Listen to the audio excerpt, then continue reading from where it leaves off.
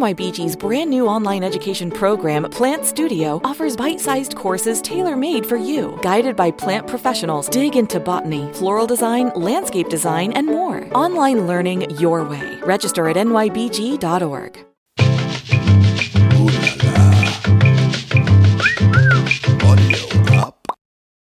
The Renaissance, the busiest in the biz.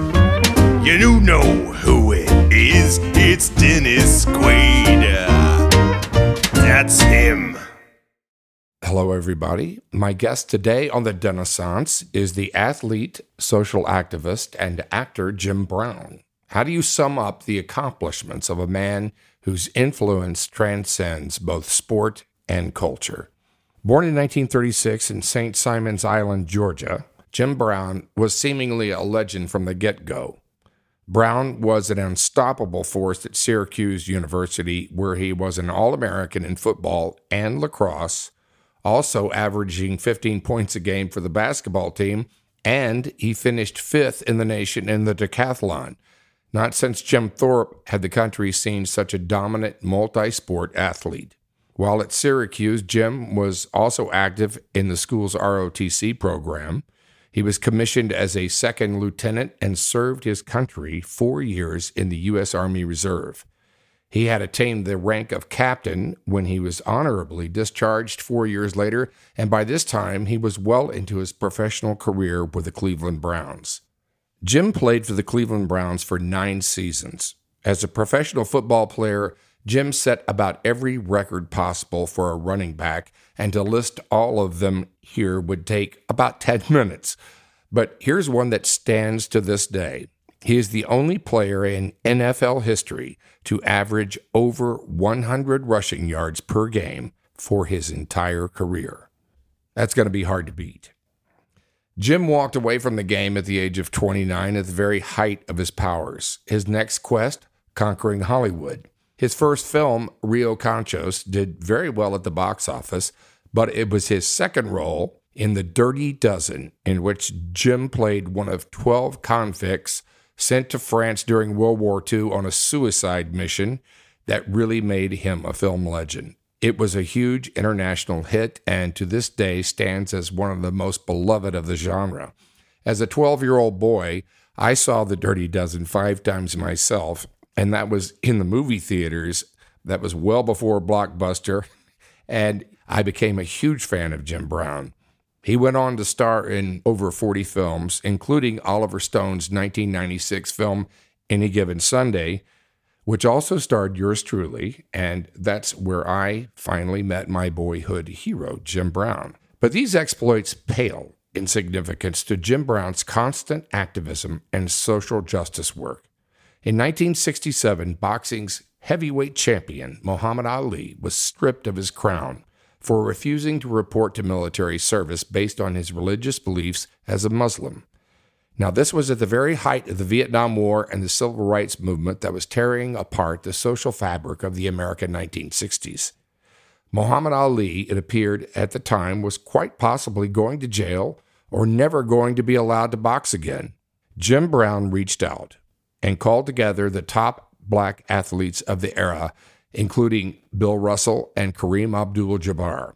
They met with Ali to determine how strongly he stood behind his convictions as a conscientious objector. They believed him, and they stuck out their own necks and reputations, lending their full support to the heavyweight champion and starting a dialogue that helped sway the opinions and prejudices of boxing commissions, U.S. courts, and more importantly, the American public, and paved the way for Muhammad Ali's eventual triumphant comeback. Jim had become an iconic voice, not just for the black community, but for all Americans. An eloquent voice, he opened a dialogue that focused not on our differences, but on how people can work together to bring about positive change. He created the Negro Industrial and Economic Union in the early 1960s to help establish black entrepreneurs and businesses in the African American community. He also led a voter registration drive in the South and became a mediator for gang members and helped young men through his Mayor I Can program. He has devoted the last 50 years to this work, and because of his knowledge and leadership, every American president since Lyndon Johnson has invited Jim to the White House for counsel and consultation. 50 years later, Jim is still hard at work helping people to help themselves. It is in this capacity that Jim Brown's voice still matters in today's American culture, maybe now more than ever. So, without further ado, I'm proud to welcome the icon, the football legend, the movie star, the rebel, and social activist, my hero, Jim Brown. I wrote a song called After the Fall, and it was after the fall. How does it feel after the fall? How does it feel to be on top of the world and then feel like nothing at all? And nobody cares. Good deeds don't get you anywhere. Most times I feel so disconnected, can't have a thought that's not politically corrected. I get told how to think, how to feel, what's a daydream, what is real. If you're not left, you must be right, and there's going to be a fight. Very nice. And Very nice. in the song, I say, don't look back. But that's what I would like to do today, is still look back. And you, as a person that I really, one of the top, you and Muhammad Ali and just a few other people, black or white, rich or poor, famous or not famous, along with my mom and my dad, represent something really huge in my life. You affected me early on in so many ways that transcended sport, you transcend politics, you transcend race. You're a great human being, Jim Brown, and we need voices like you these days. I appreciate that. We really do. I hope that you know the effect that you've had on so many people in this world, and with the things you've done and the way that you've lived your life. And it may have been 40 years ago or yesterday, but it reverberates and it still echoes. And you definitely touched me and affected me. I wanted to talk to you today about, because the world has gotten so confusing to know what to think about. Absolutely. What's going on. I can't figure it out. We went through a period of time. I was growing up, but I was very politically aware as a young person back in the 60s. And we had voices. Yeah. And one of those voices that were so clear, and one of those voices was you. And we had the courage to speak up and also to have a dialogue. And there is no dialogue anymore. Well, I think that I'm glad to be here with you, because what you laid out is exactly how I feel. But I've been thinking, knowing I was going to do this interview with you, I've been thinking about all of the things I could actually represent. And it still became very difficult. But I came to the conclusion that as an individual, if I live my life the way that I'm supposed to, and if I'm helpful to people, that'll be my big picture. The black male is going through a transition that's very interesting to me, and that says Black Lives Matter. Mm-hmm. And of course, but when I was when I became a young man, it was because of a white family, the Brockmans, and my mother was a domestic for them, and they treated me beautifully. This was in New York? In Long Island, Yeah. Great Neck, Long Island. Yeah. And so I only knew goodness from certain people, but they didn't fall in line of being white, black, old, or young. It was just a person. Right. And so I have a great appreciation for human beings. And I resent anyone that tries to make it just a racial thing or just a money thing, because there's a human thing that I'm going to hold on to till I die, because there are good people that are not in good positions. So I'm open, Dennis, to this interview. I really appreciate it.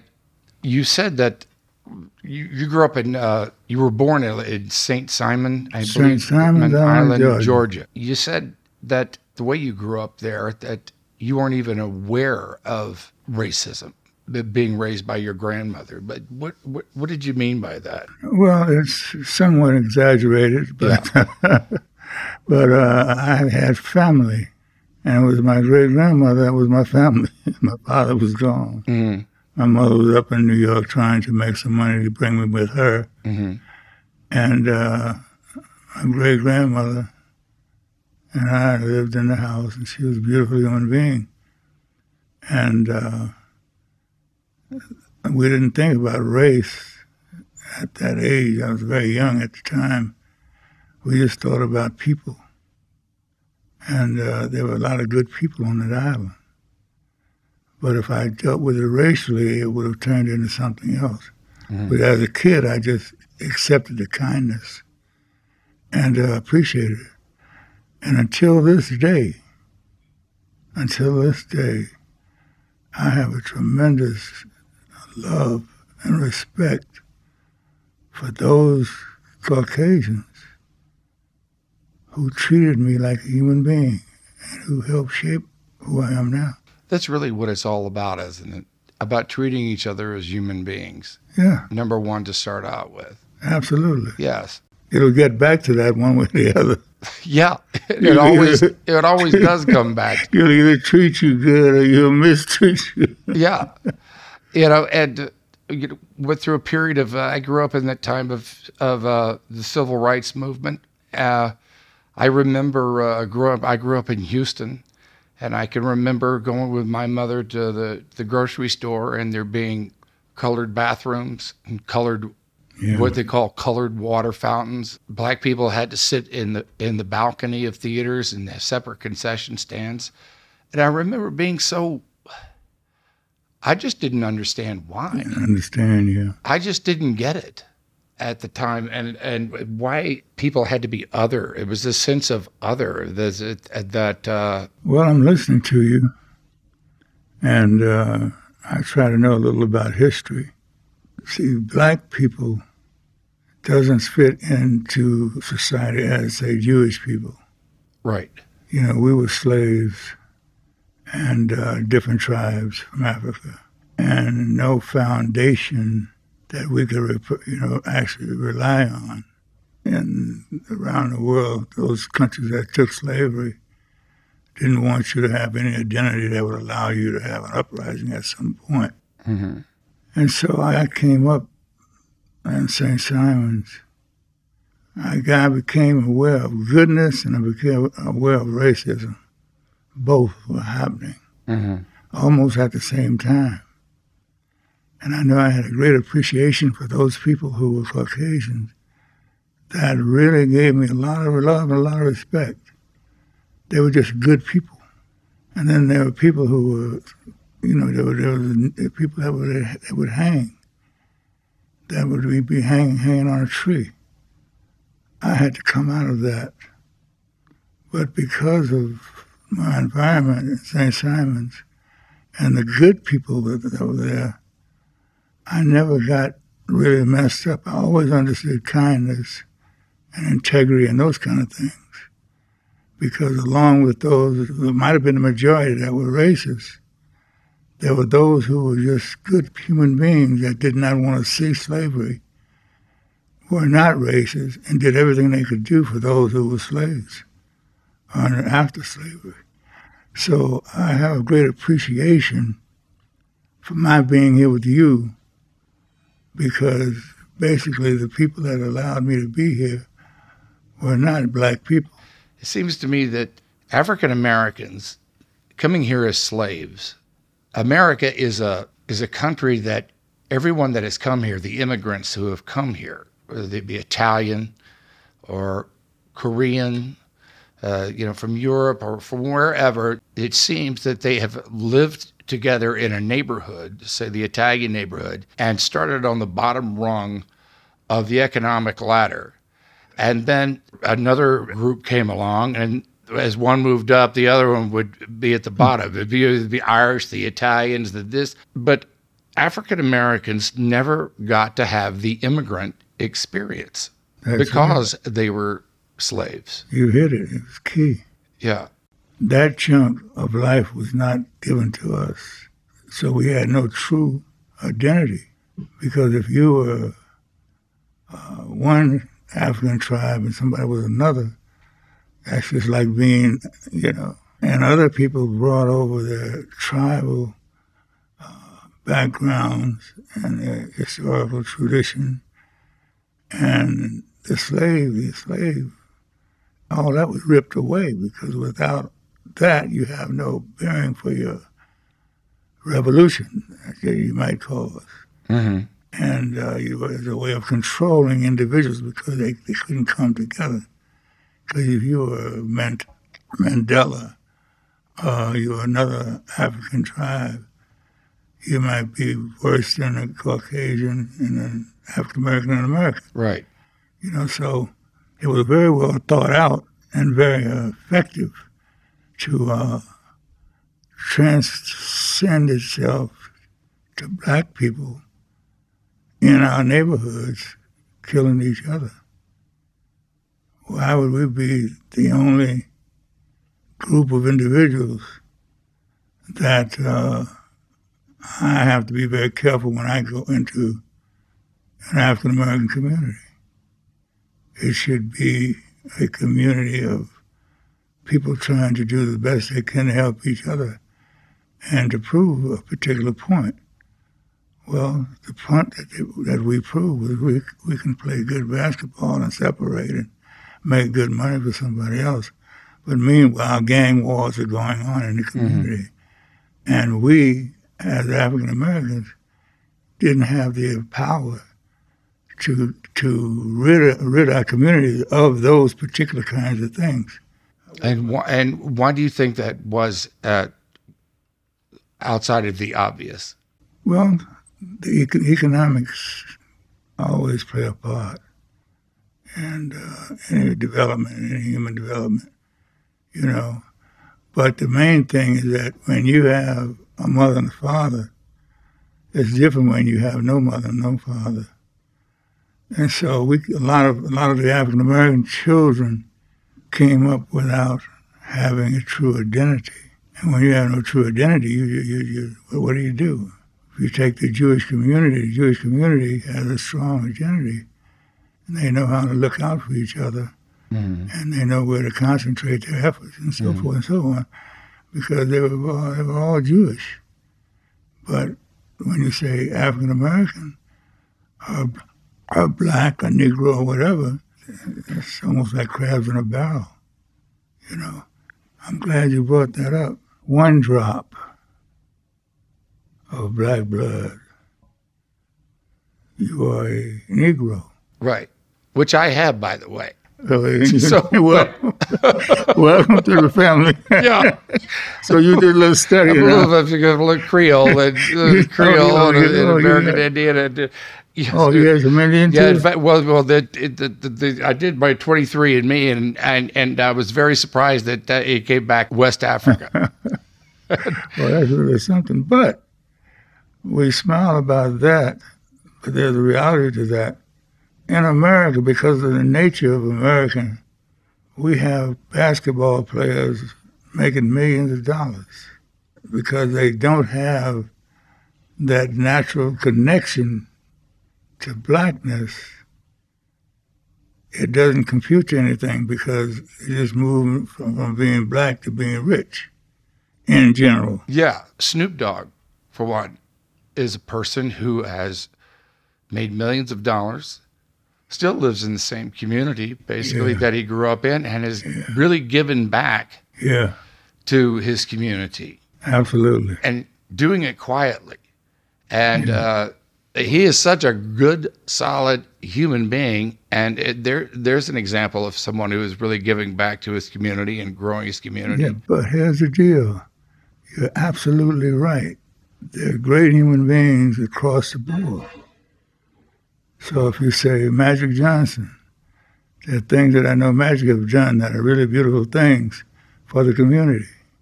You know, we have a lot of individuals that have become conscious of putting back and helping and emphasizing education and so forth and so on. But it's only a few. Yeah. It's only a few. And the way out of poverty, because basically we're talking about poverty. Yeah. Are we not? Yeah. I mean, just look at the boxing world. You know, it used to be a way out of poverty for the Irish. You know, you go back to John L. Sullivan and Rocky Marciano, Italian. Yeah. It was a way out of poverty, I'm sure. Who wants to go in the ring and earn a living with your fist like that unless you have the will to do it? I'm going to get hit myself and I'm going to quit. So the point you make. But the point I'm making is that it was also for the black community an avenue out of poverty. It was sports, entertainment. Yep. But what's missing? An economic community, is that it? You have an organization that you started back in the 60s. Produce, achieve, and prosper. Yes, Black Economic Union. That's right. I would like to hear from you about that because I think... We did more homework than I thought. I went back last night and watched your interview with Dick Cavett with Lester Maddox. Oh. And Truman Capote was over there. He never said a thing during the whole deal. But Lester Maddox, governor of Georgia, confirmed entrenched segregationist, would probably be the most polite way to put it with him. And the two of you were to have a debate. You showed such great patience talking with him. He walked off the show, in fact, at the end. But I got to tell you, it was great television. At least there was some kind of a dialogue there, even though he wouldn't let you get a word in edgewise. Yeah. And as I was watching that, I was thinking about the world today, and it's very similar. About the same, isn't it? Yeah. It's amazing. But there's no dialogue. At all these years, and it's almost the same thing. How come nobody talks about the economics of the black community, and why do you think that nothing's been able to be done about it? It's education, and it's the commercial world that we live in, and there's a shortcut to getting rich if you're an athlete or entertainer, and that's projected to youngsters. So they've put the education aside and not realize the power of community, the power of business, and they seek out the quick fix, the glory of being a super basketball player, super football player, so forth and so on. And of course, there are exceptions to the rule, but the foundation has not been laid properly so that our youngsters can understand the power of the Jewish community. And that starts with family and your immediate building that you live in, or your block, your community, your church, your school. Yeah, you didn't try to live with anybody else. You live with yourselves and work together with yourselves. And my community, we're always trying to get with somebody else, you know. And when the black community should be the safest community in the world, it became the most dangerous. And that's like ridiculous. I mean, it's embarrassing, it's ridiculous, and most people don't talk about it. Mm-hmm. But if you don't talk about how you treat your brother, then what else is there to talk about? So why should, if I go into the black community, I got to make sure they announce that Jim Brown is coming. Now be careful. Don't shoot. According to what neighborhood you're going in. Yeah. We all have to be careful about what neighborhood we go in. They call it Crips and Bloods. And that culture has substituted for real family relationships. And it was done purposely during the days of slavery.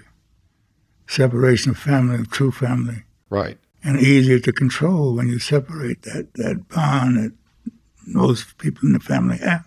Right. Slaves could be sold away from their wives, their mothers and fathers, separated, used, for whatever reason. Slave master knew what he was doing.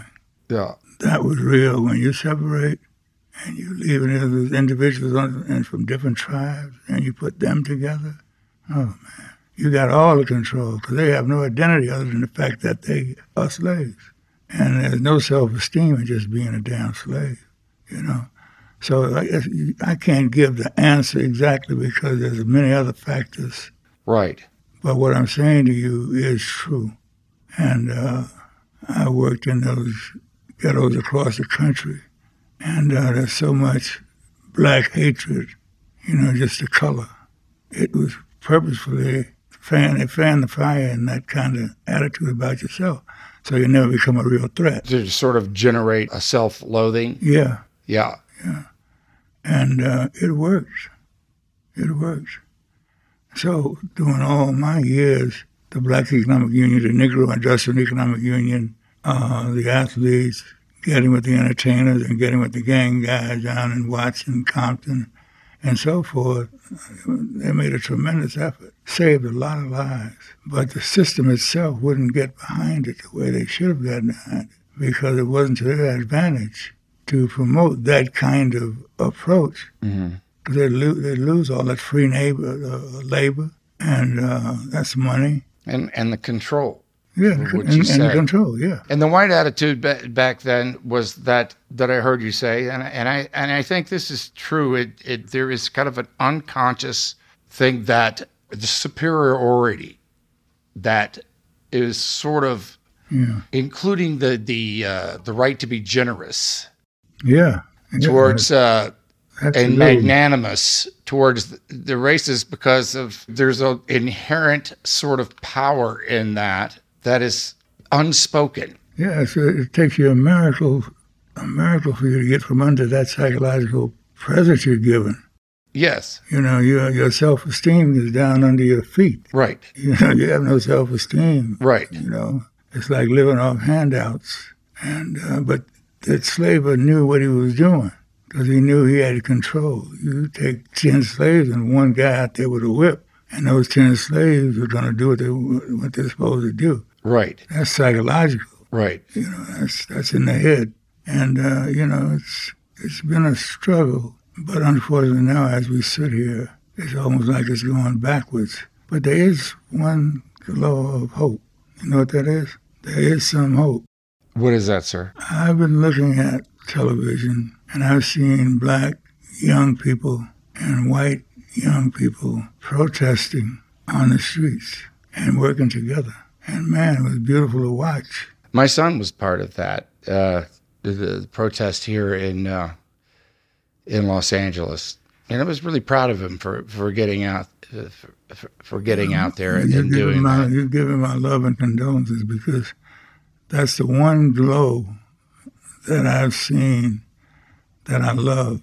Because those two elements can make a difference. Yeah, and I think we all got to keep trying every day, and we have to treat each other like human beings. Dennis, let me tell you, we truly have no choice because you become a billionaire and we have a virus. Right. What do you spend your money on? Yeah. What are you going to spend your money on? Who can go to the store? It's a very interesting way to look at it because the only thing that I know that helps us is if I apply the right principles to elevating my family to a situation where they can have some food and dress decently and live the way that a human being should live, you know, and appreciate that. The education, the emphasis of education and so forth. When I sit here with you now, my wife has done an unbelievable job in dealing with our two kids, and she gets into the politics of it also. I'm sort of like outdated. I can appreciate what she's doing and guide her at times and the kind of moves to make. But now, when I'm looking at the black and white kids, young kids, and they're dealing and I'm inspired, but then right after that, I'm looking at the country right now. And if you ask me what could we do right now to bring about a change, I wouldn't know. I'm at a loss. I would not know. It's become so politicized, and you're damned if you do and you're damned if you don't. And it's just things that I don't believe in that have seemed to be taken over. And it's fear, it's anger, I don't know why we can't do something about it. I'm not sure it's something that can even be legislated. All politics are local, and it seems to start with your next door neighbor. To me, you know what? You know what? There is a universe. There's a spiritual existence. You, as an individual, can be as kind as you want to help other people, and live your life to the best of your knowledge, and being kind to people and being a righteous person. That's a choice. Yeah. So we're almost back to the days of caveman, wherein our society can be vanished. It can be destroyed with one more major shot of the virus. And look at the disruption of it. Yeah. It's like God saying to all of us, I've given you an opportunity. I brought you through slavery. I brought you through this. I brought you through that. I showed you what middle class is. All you have to do is be kind to yourself and to your neighbors. And I would keep helping you. But since you figure you're like me, you're God, and you're superior to this other individual, I have to maybe do something to show you that it ain't that they can way. all be taken down and just yeah. So put a rag on your face, and that's your technology. Guys walking around with it. And then we're laughing, but it's damn near funny. Yeah. That's the best we can do. I had a couple of interviews when all this was going down. I was getting married. My now wife and I, we had to cancel our wedding plans. And I was doing interviews for Audio Up, which is our podcast platform that we've started. Mm-hmm. And of course, I got the questions. What do you think about with the pandemic and all this, and how's it affected you? And I said that I really believe that a spiritual revolution is occurring in this country, and that's what's going to come of it. Then all the shit hit the fan with all this, and I still believe this is what a spiritual revolution looks like, and you better be careful about what you ask God for, because He just might give it to you. No, you're right. It has to be spiritual. In my opinion, you're right on it. I think that's the only answer to all this mess. For what we're looking at. Is a spiritual revolution. Only God can do it. And God working through all of us. That's right. Fortunately, as an individual, it doesn't matter what state you might be in, there's a better way of doing something. There's a kinder way. There's a more intelligent way. So those options are still there on a certain kind of level. There's a more patient way.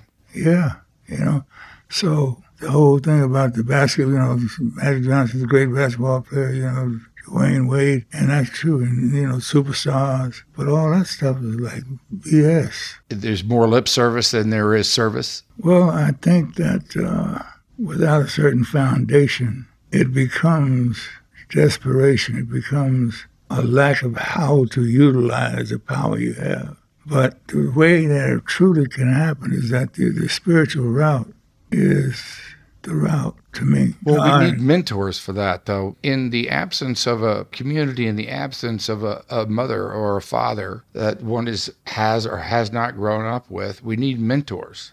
I grew up most of my life, my mom raised me, and my father and I had a relationship later on in life, but Mr. Pickett, my acting teacher in high school, was my mentor that I look to and still look for that kind of guidance in the principles that he taught me. I sought them out. You certainly have been one of my mentors, starting even before I met you.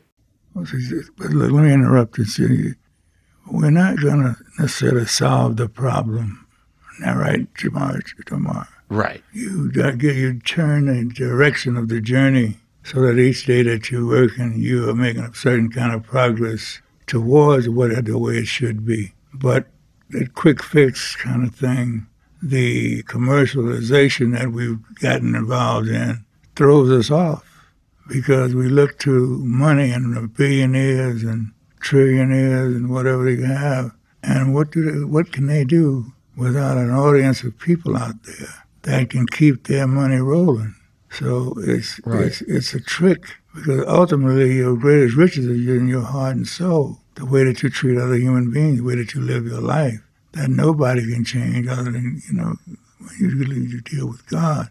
And so as you get older, as I'm old, I'm 84. I'm 84. If I didn't understand what I understand now, I might as well just go commit suicide. But I know that I have a place and a lesson to be an example by the way that I live, the simple life that I live, how I treat my kids, how I treat other people. I mean, I have a nice house on a hill and so forth and so on, but I've had that 30-something years. I don't have extensive resources to spend on doing commercial things, but I live comfortably, but I share a lot, and I try to be conscious of my privilege as a human being, because from the time I was a baby until now, we've been through all kinds of situations in this country.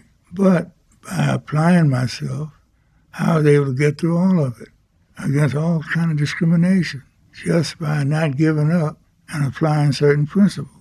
And I know that man's humility as a man is one of the answers. I mean, I know that, how I treat my fellow man, how I carry myself, what I invest in. And so you give your most valuable thing that you have, which is your time. And I go back to Muhammad Ali when he was going through the times that he went through with the draft, Yep. which was a very divided country. Yeah. And with the Vietnam War on top of civil rights and champion of the world, a loudmouth to a lot of people. Yep. He resisted the draft, and he was very much in danger of spending time in jail for his beliefs. Yep. You had a meeting with him, and I don't believe that you knew Muhammad Ali very well up until that time. Is that true? Well, I knew him, but that got me to know him a little better. Yeah, but you got the athletes of the day, the biggest athletes in basketball, baseball, football, and you all got together and you had a private meeting with him. Yeah. I think it was Kareem Abdul-Jabbar Yes. and yourself, and had a private meeting with him to really suss out if he was for real or not about his beliefs, because you didn't want to hang yourself out there on somebody's show, right? All of you were risking your own careers by standing up for him. Yep. Took real courage. That was the part where, as far as helping your fellow man out, that was an incredible thing. We need more of that in the world today. Ali wound up actually coming out on top of that. Yeah. And I don't think he would have if not for your support and the others' support. I loved him so much. Oh, he was a special guy. I think as time goes by, he's going to become even more the greatest, if you ask me. I think he was a spiritual gift from God to the world. It really was. He was special. Yeah. Because he made it move. Yeah. Really. You did too, Mr. Brown. For me, as a human being living in these times, I think the world needs to hear from you more. I really do.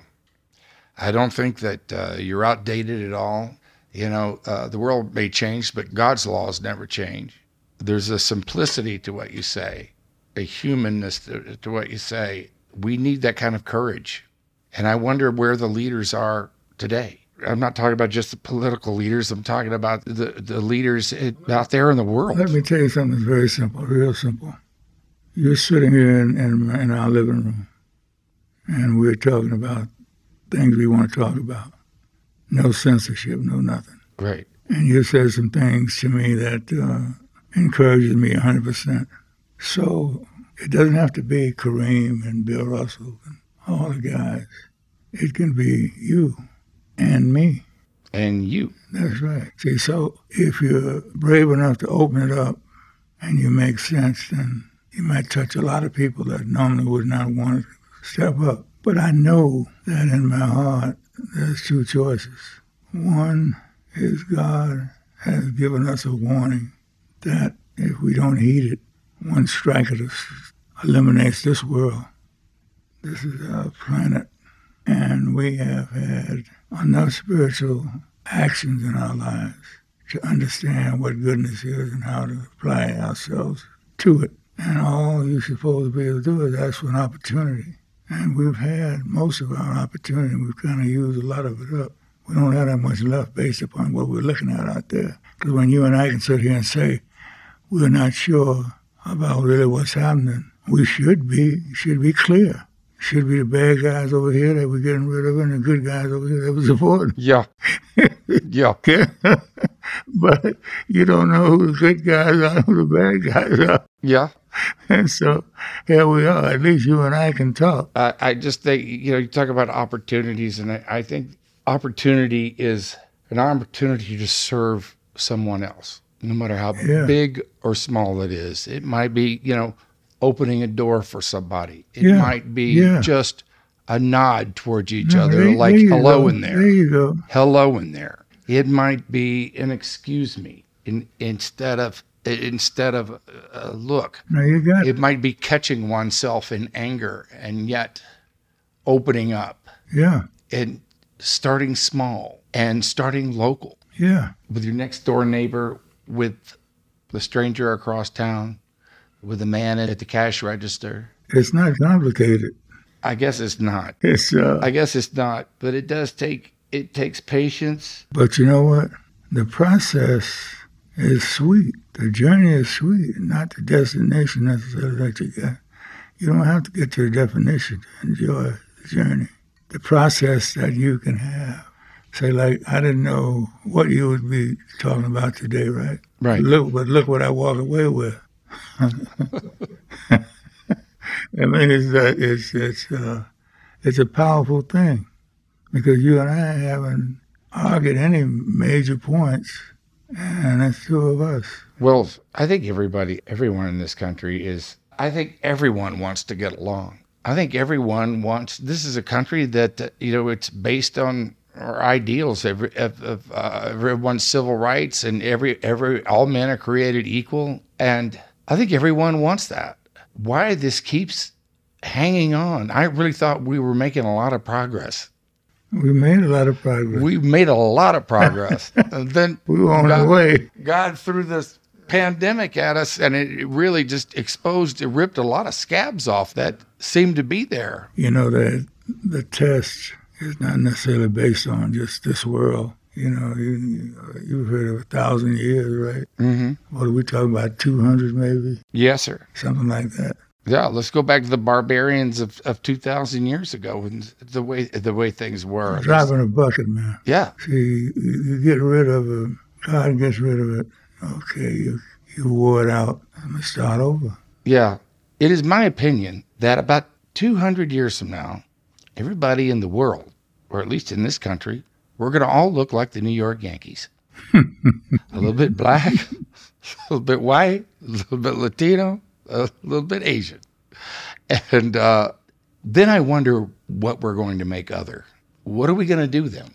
Will racism be dead then? Or what will the problems be then? Let me tell you something. See, I'm much older than you. Doesn't mean I'm smarter than you, but I'm older. We can't look to the conclusion. It's the journey, not the destination. Okay. So the journey says we have an opportunity to rectify this ship. Okay? You and I sitting here as a part of that. Why not? And you're saying that the opportunity is now, and that's the beauty of the journey and the wisdom of the journey. Yeah. Is that the opportunity is now. Yeah. The conclusion is in the journey. Yeah. The conclusion is not a destination. Absolutely. Because what are your goals other than to be on an earth where human beings are treated well and you can be happy and you can have a family and you can have whatever. What else do you want? That's everybody's goal. Yeah. And what else could it be? Yeah. You make a diamond and it's big, so that's $20 billion. Really? But for us to humble ourselves and understand that God is all-powerful and that we're talking about 200 years, 300 years, 400 years, we can go one way or the other now. We can go out and let the disease take us Guys with money won't have money. We won't have to wait. Come back, start on another 1,000 years. That might sound ridiculous to some people, but I imagine when people were enslaved, slavery, and they're on a plantation, and thought of one day, you know, Magic Johnson might be a millionaire, billionaire. We might be talking here. You had to have an imagination to understand that. So 100 years or 200 years, is that a short amount of time or is that a long one? That's a short amount of time. About 7 or 8 generations, that's it. Yeah, well, you're in the process and you have a certain kind of choice. I have a choice, but I just realized it about 6 months ago. But I have a choice to be the best person I can be. Do you know how many times I have shut my mouth when my wife got ready to talk? I have shut my mouth because I'm going to come with some intelligence rhetoric, which was unnecessary. Gonna go to school on it. Yeah. You know, and I'm out here, you know, I just shut up, okay? And it's okay because I learned, you know, how to move it forward without having every base being be touched. So she has her development, and it's not wrong necessarily, it's just where she's at her journey and where I'm at in my journey. We're not in the same place. Sometimes we think we're at the same place with people, but it's something, you know, how am I going to have 30 years on you? And You have different references. yeah, different references. Yeah. So if we understand that and have a little more patience, the world will be a better place. We don't have to solve every problem the minute it occurs. No, and we can't. We gotta be humble about that. Time becomes a And- part of it. I guess it's presumptuous to even think that I knew the answer and you don't. I think it is a spiritual problem. No, it's a spiritual problem. Politics, it operates on its own. That's another ball game. And when you say spiritual, to me, I'm not really talking about religion as such. I'm talking about recognizing a higher order, superior being, God. And my only salvation is to make that service. What else can I do? So you have a billionaire and then you have 20 yachts. I played some pretty good football, but so what? What kind of man was I? When I come back and I find individuals that I could really sit in front of them and look them straight in the eyes and know that I did all the right things with them, that's a real friend right there. I didn't have anything that I did wrong to him or her. And it's pretty good to feel that way, you know, Yeah. that you could come in here and I don't have anything to hide from you and I like you. That's pretty good. That has to do with self-esteem. Where does self-esteem come from? I wish I knew, but I hadn't thought about it. But I will think about it. And when I talk to you, I'll tell you. I think my self-esteem came from my mother. My mother made me feel good about myself, just for being me. And I know so many times in my life that I wasn't. She knew everything about me throughout my life, and always loved me just for me anyway. Made me want to be a better person because of the way she thought about me. Well, you know what's so funny? When you bring that out, my thought and my self-esteem was built around the fact that I had a big head. But it was a negative self-esteem.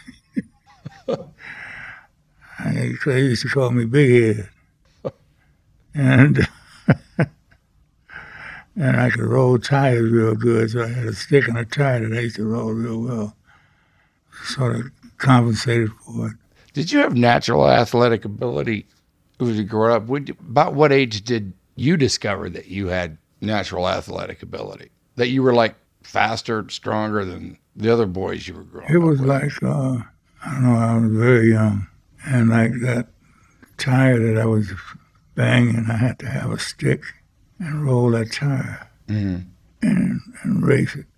And then at some point, with the young men that I dealt with, we used to have foot races. And so one hand, I got a big head, Nathaniel. On the other hand, I have a foot race, I could beat everybody. And so it was mixed situation at the time.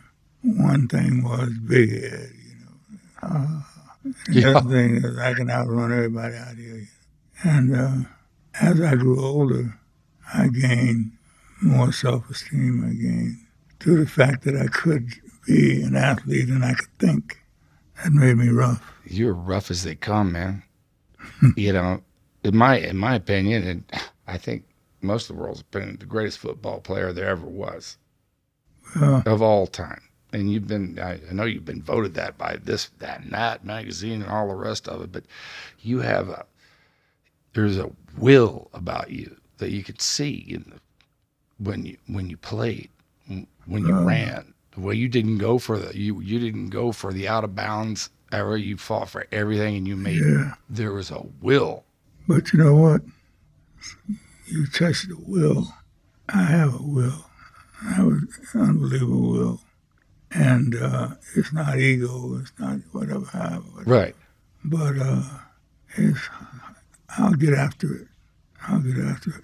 And I discovered how effective that could be at a young age. Mm-hmm. And so coming up, I should have been just down on myself and negative and whatever, because my father had left my mother. My mother was up north. My great-grandmother was, her and I in the house, shack house. It was kind of a raggedy shack, but, you know, worth a lot of money right now, though. But, you know, some kind of pride about performing and being somebody I always had. So I grew up accepting challenges, and I knew I had to work at it. I had to work hard, but I was willing to do that. So like in the backyard, I set up something that would throw me a ball through a hoop. I had things I set up, racing other individuals, and when I have that particular, always had that particular spirit, you know. And when it wasn't for glory, it was for me. Right. And I've seen you, it's not only in football. We've played chess many, many times out there on the set. You brought into that. We played golf in the morning. You and me, James Woods, and Lawrence Taylor. But you brought that will to win. And you're right. It wasn't an ego thing. It's just part of you. And it's I can't tell you how like attractive that can be, and inspiring, really. That kind of will there's a passion in it that has to do with a passion for life. Yeah, you know. I tell you right now, if you're sitting here, my family is intact. My daughter's doing well. My other daughter's doing well. My son is doing well. My wife has got all she can handle. She's overworked. Yeah. And so forth. She's very involved. Yeah. You probably know. Yeah. So, you know, it's like, I'm cool. You know, the house is paid for. You know, things are in order. But over the years, I had to work towards being able to sit here and tell you that today. But it was okay because it was like my duty. I didn't measure my efforts and any of that with anybody else. It's just that I knew I had to make the efforts and be smart about it. And I never overextended myself. So today, I know that I only have a few years, but it's okay because those that I care about will be okay. You know, I will leave them with the ability to make their life stay solid, and my wife can do the work that she does, and my kids can explore whatever they want to explore. So you caught me at a time where I feel very good. You see him at peace. Yeah. You see him at a place of we were doing any given Sunday, that was 1996, 7, something like that. So we're talking about 23 years. You're 84 now, and I'm 66. So you were about around my age back then. And I know that my blood is, I guess you'd call it wisdom, I think. I guess it's acceptance about life, more or just a honing about what is really important in life. Yep. A honing, a pruning. Yeah.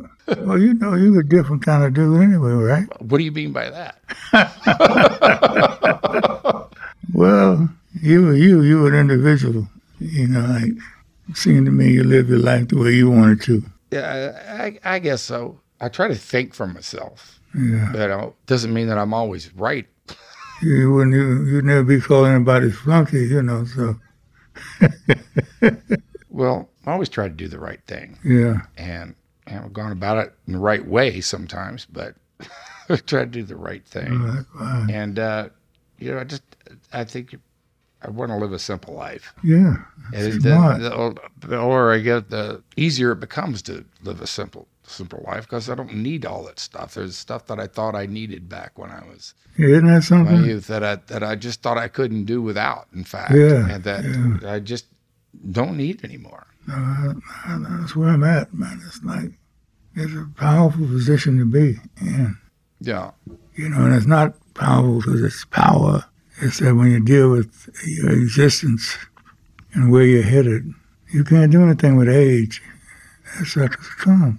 Yeah. And what are you going to do with it? And what have you done with it? To me, I'm saying to myself.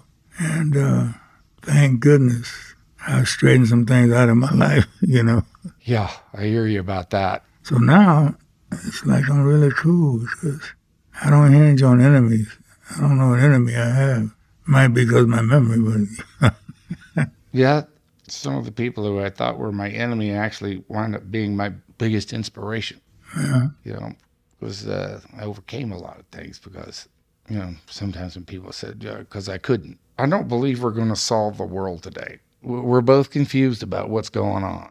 I guess we just got to let go and let God handle it.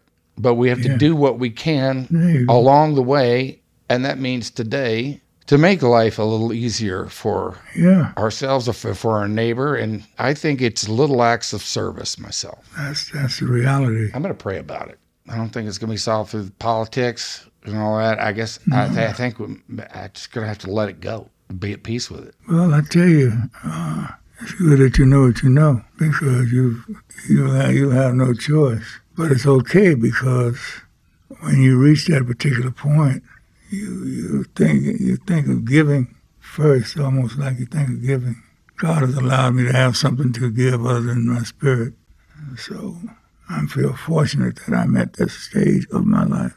It could be just the opposite. Well, we've gone along here, and we've done a pretty good job of avoiding talking about politics and the rest of it. And I don't think anything good is going to come from talking about it anyway, or anything's going to get solved. But I would like to see, with everything that's going on between left and right and black and white and rich and poor, I would just love for us all just to get along. Make a small step in that. Well, there's two of us. And And you got some more. We want the same thing. did it seem back then in the 60s, and did it seem unsolvable during all the heat of it? I mean, there was so much going on at 68. Cities burning, Dr. King getting shot, Bobby Kennedy getting shot just 2 months later. Charles Manson was the year after that. There was the Black Panthers. There was the Ku Klux Klan. The cities were falling apart. Yep. You couldn't walk in Central Park. Marches, people were getting fire hosed. German shepherds set upon them. Yep. Were things worse then, or are they the same? They were more physical during that era, and it was more clear on what you were fighting for. Yeah, We were fighting for freedom, equality, and justice. right. And discrimination was a whip. And it was black and white, and a few exceptional people that crossed those barriers, because they were just good people and they were always reaching out. So when I was talking about the white individuals, Dr. Collins was my high school superintendent, great man. Ed Walsh was my high school coach, white, great man. So through all the racial shit and all the problems that was going down, I never doubted the goodness of those two human beings. And it was beautiful to feel that way because I didn't rely upon racism to decide about people. I learned early that I could look at people and listen to them and deal with them and find out how good a human being they were, But without those two individuals, I don't know if I could have done it. So it was like, It did seem clear about what people were fighting for back then. yeah, Maybe that's why it's so difficult to talk about it today, because it does feel a bit unclear. I don't know that about it. It's like,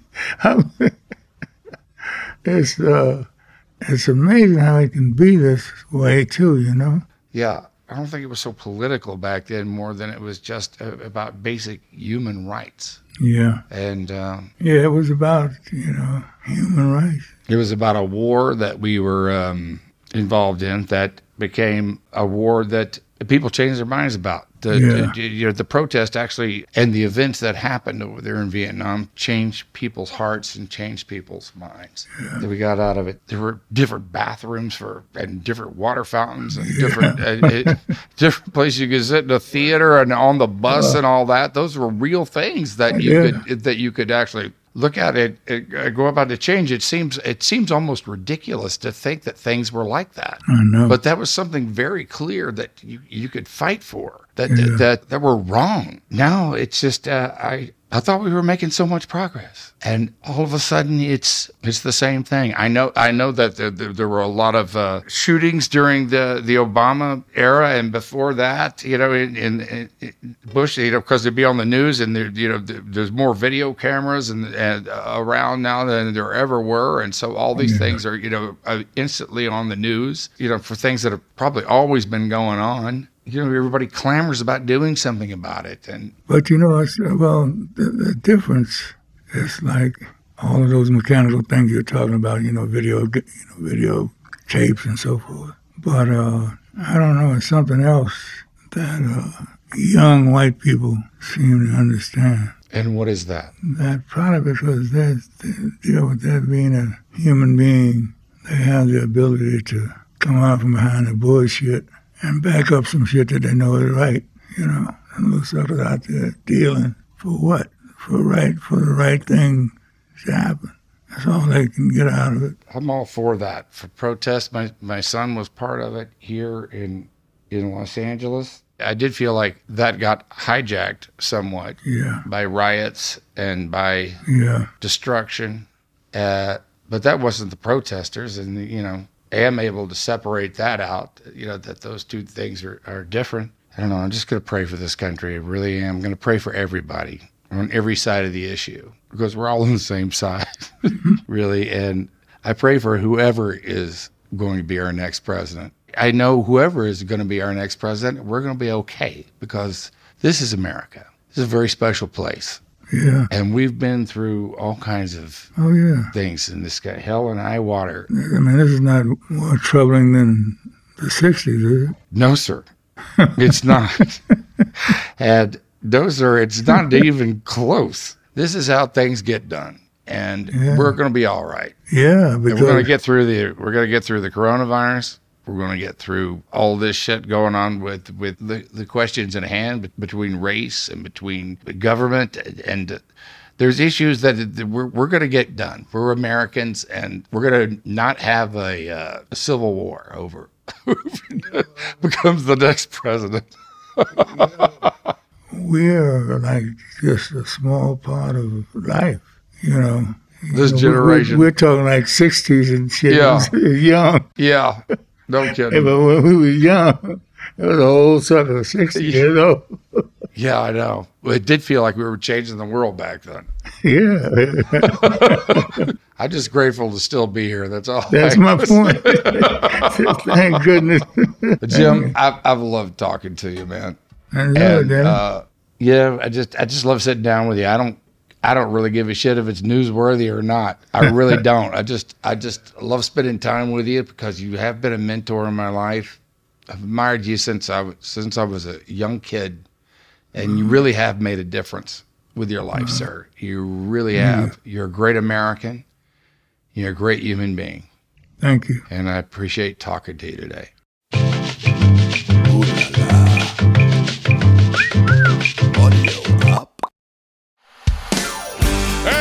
Howdy do, y'all. I'm Uncle Drank, star of The Ballad of Uncle Drank. It is a scripted musical podcast about the life and times of me, fictional Gulf and Western country music pioneer, Uncle Drank.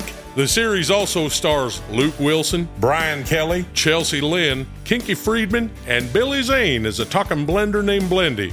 You can find The Ballad of Uncle Drank on SiriusXM, Pandora, Stitcher, or wherever you get your podcasts.